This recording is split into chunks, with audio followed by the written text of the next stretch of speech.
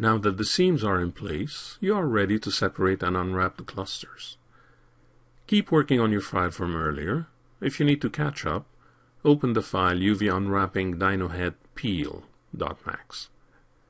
Make sure the dyno head is selected and isolated. At the Unwrap UVW level, open the UV editor. In Polygon Subobject mode, select and move all polygons outside of the packing area. Deselect all polygons when done. Select one polygon on the neck and use the Expand Face Selection to Seams tool to select the neck cluster.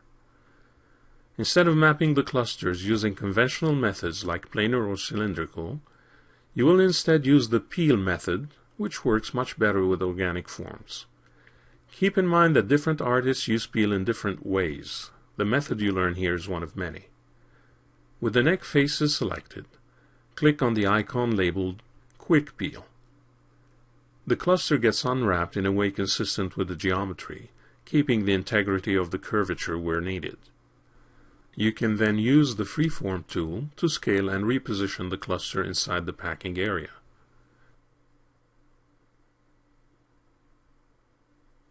You can also see how the checkered pattern is consistent and undistorted in the viewport.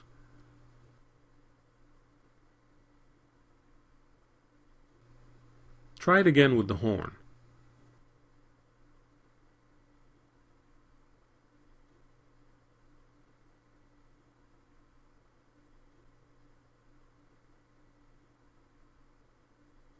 Try to scale it by keeping the checkered pattern scale consistent between clusters.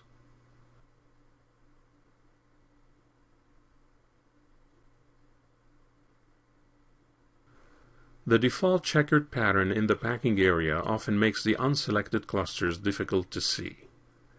You can instead use the material you created for the occasion.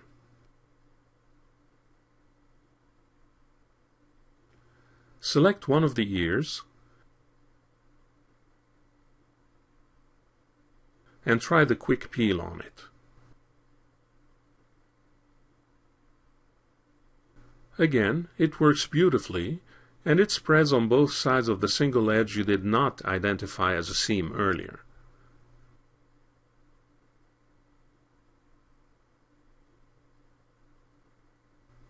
Do the same with the other ear.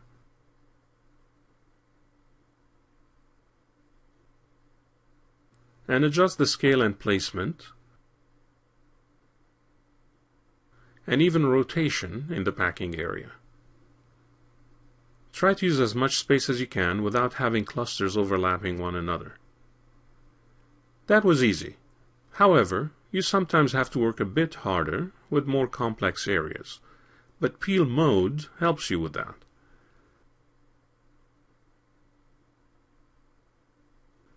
Select the lower jaw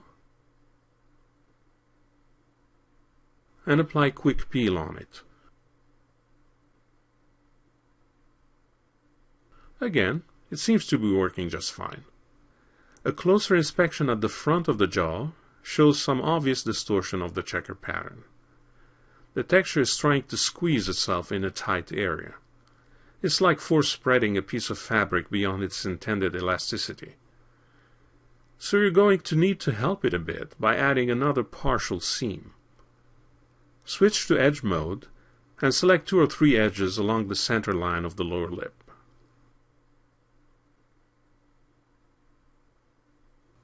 Convert these edges to a peel seam. Switch back to polygon mode. When you use peel unwrapping tools, it's always best to work them at a polygon level. Click the Reset Peel button. The cluster gets reoriented. That's okay. You'll fix that in a moment. More importantly, the front of the cluster is now a bit different, with the addition of a seam splitting the lip.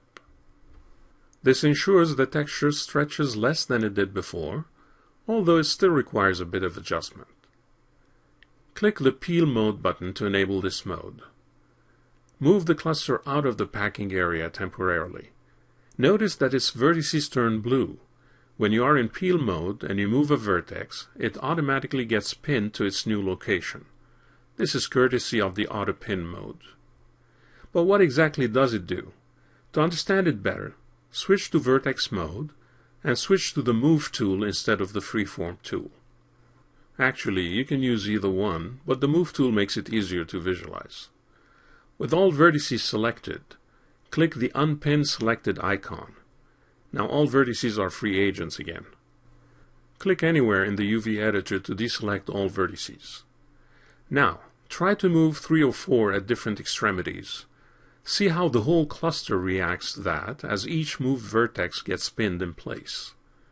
This is quite a powerful tool that enables you to reshape a cluster in order to minimize distortion in some areas. You can also use it to define a loop as an axis of symmetry. For example, select 2 adjacent vertices on the center line and use the loop tool to select the whole string of center vertices. Pin those vertices and then align them horizontally.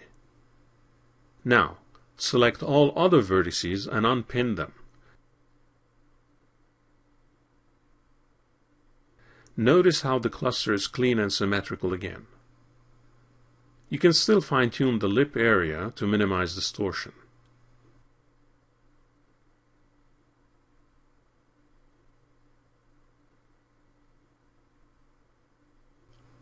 Always make sure that there are no overlapping faces or edges.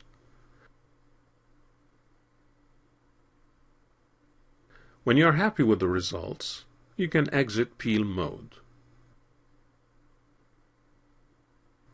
You can now switch back to Polygon mode, Freeform mode, and scale, rotate, and place the cluster in the packing area.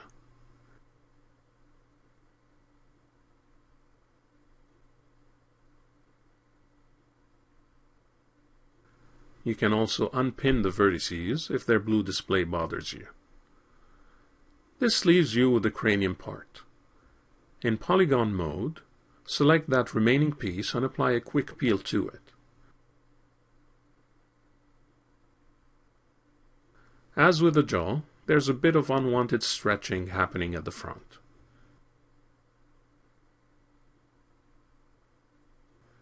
Do what you did before, select a couple of edges and convert them to seams.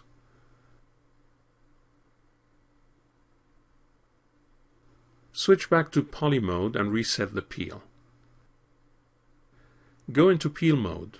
It resets the cluster slightly. Move the cluster aside. Its vertices get pinned automatically. You can certainly use the same method as before, pinning a center line and reshaping the cluster at a peel mode level. You can also try and relax the solution. Exit Peel mode and switch to Vertex Subobject mode and to Move mode. If you want, you can select and unpin all vertices. With the vertices selected, go to Tools, Relax. There are multiple methods to choose from, but artists seem to agree that relaxing by face angles seems to work best. Use this method and click on Start Relax. Vertices start spreading and adjusting. When you feel activity has subsided, click on Stop Relax. Verify the results in the viewport.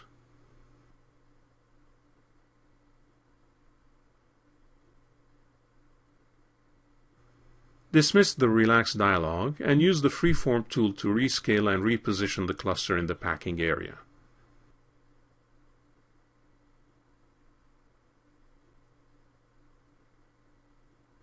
Make last-minute adjustments to the positioning of the clusters.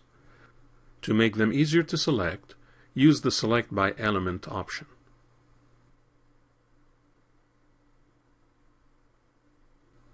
Switch off that mode before moving on. Your model is now unwrapped, but you still need a bitmap for it.